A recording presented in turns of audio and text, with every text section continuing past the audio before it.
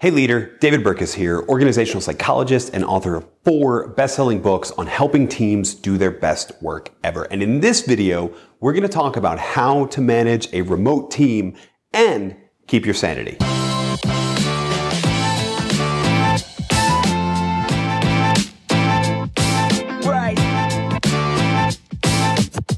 Remote work has been on the rise for a long time, but 2020 gave extra accelerant to the remote work fire. And now when people ask me, what's the new normal? When are we coming back to the office? The only answer I can give them is, we're not.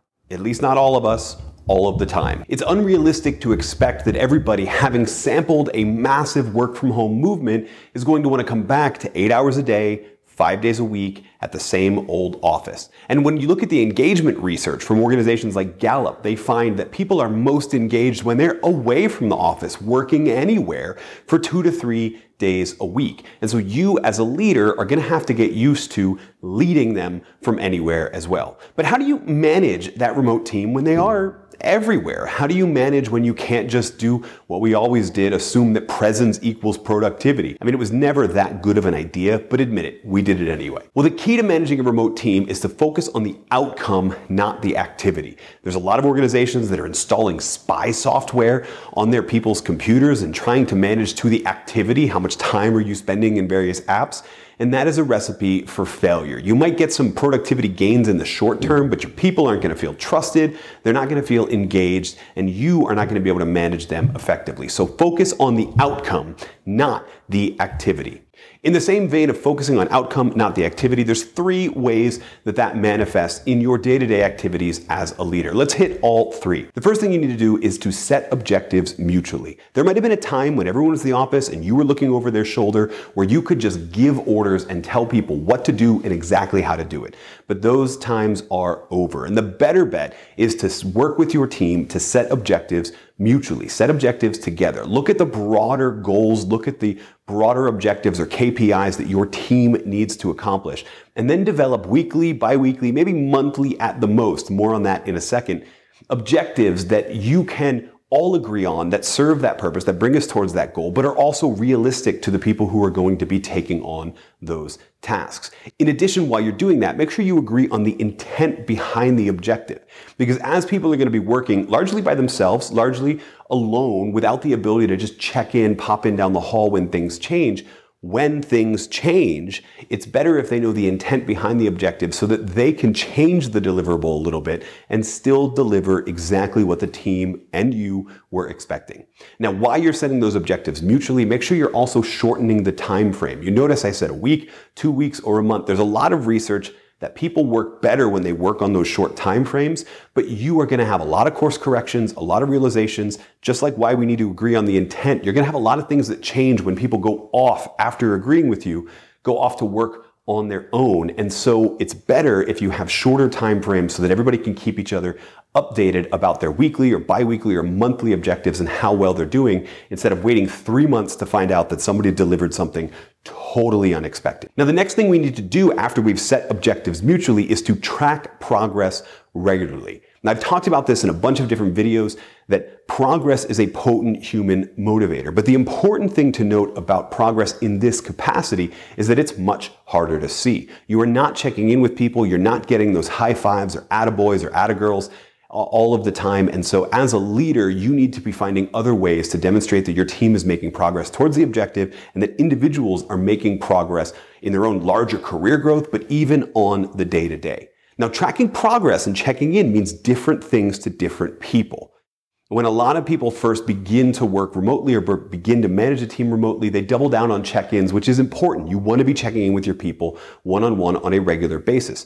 But how you do it is going to vary based on people and their preferences. Some people's check-in might be a quick email. Other people want to talk every Friday afternoon. Some people want to talk the beginning of every single day and just go, here's my plan for the day. You need to know your team and know how they want to check in so that you can check in differently for different people and demonstrate that progress. The other thing you need to do is to make sure as you're doing those check-ins that you're communicating that back to the team. One of the best ways I've ever heard this described is that you need to be the person that's helping everyone on your team work out loud so that everybody knows what everybody else is doing. When those inevitable course corrections happen, everybody is up to date, that they're going to expect a little bit different deliverable. And that only happens if you are checking in regularly and tracking progress regularly. And the third and final thing you need to do to manage your remote team efficiently and effectively is to give feedback collaboratively.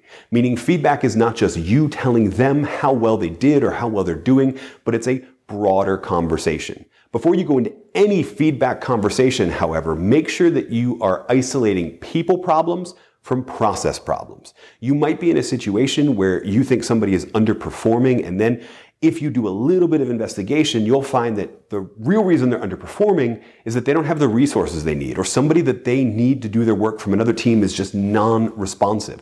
Those are process problems. Those aren't people problems. Those are something you as a leader need to go fix to enable your people, not something you need to fix in your people. So first, separate out those people problems versus process problems. And when we say give feedback collaboratively, I mean don't just talk, listen. If you couldn't figure out a people problem from a process problem before you went into the feedback conversation, listen so that now is the time to help ascertain whether or not people need extra resources, extra training, better coworkers, whatever it is. Now is the time if you're listening as well as giving that feedback. In the same vein, be receptive to your feedback. These feedback conversations are where most managers figure out that different people want different things from their leader. And if you're not listening and if you're not willing to receive feedback on how you're doing, you're not going to hear those things and you're not going to be able to check in regularly but differently for each person.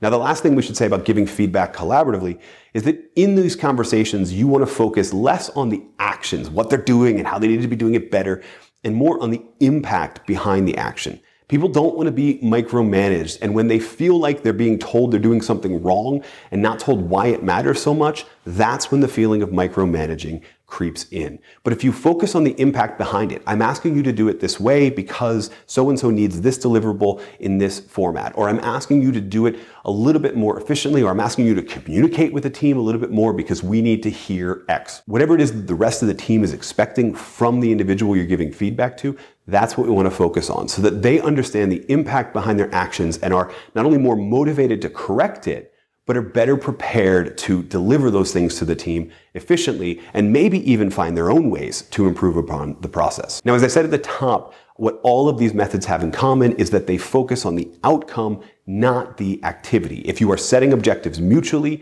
you are focused on the outcomes you're asking people, and then what can we do in the shorter time frame to make sure that we're on the path to hit those objectives. Even when you're tracking progress regularly, you're not focused on tracking progress as you spent this much time doing the activity. You're focused on tracking progress towards the mutually desired objective. And when you're giving feedback collaboratively, you are giving feedback, yes, on the activity, but you're doing it by focusing on the impact behind it and how it affects whether or not we as a team are going to hit those objectives that we set mutually. If you take all of it together and you focus on the outcome, not the activity, you'll find something amazing. You'll find that people willfully engage in the activities without you needing to track them and bring you closer to those outcomes than you ever thought possible. Hey, thanks so much for listening to this episode. If you liked it, make sure you subscribe to the podcast. And while you're there, leave a rating and review because it helps share these messages with many, many more people. And if you really liked it and you want to go deeper, then check out the amazing resources we have for you at davidburkus.com/resources. Guaranteed there's something in there that'll help you or your team do your best work ever.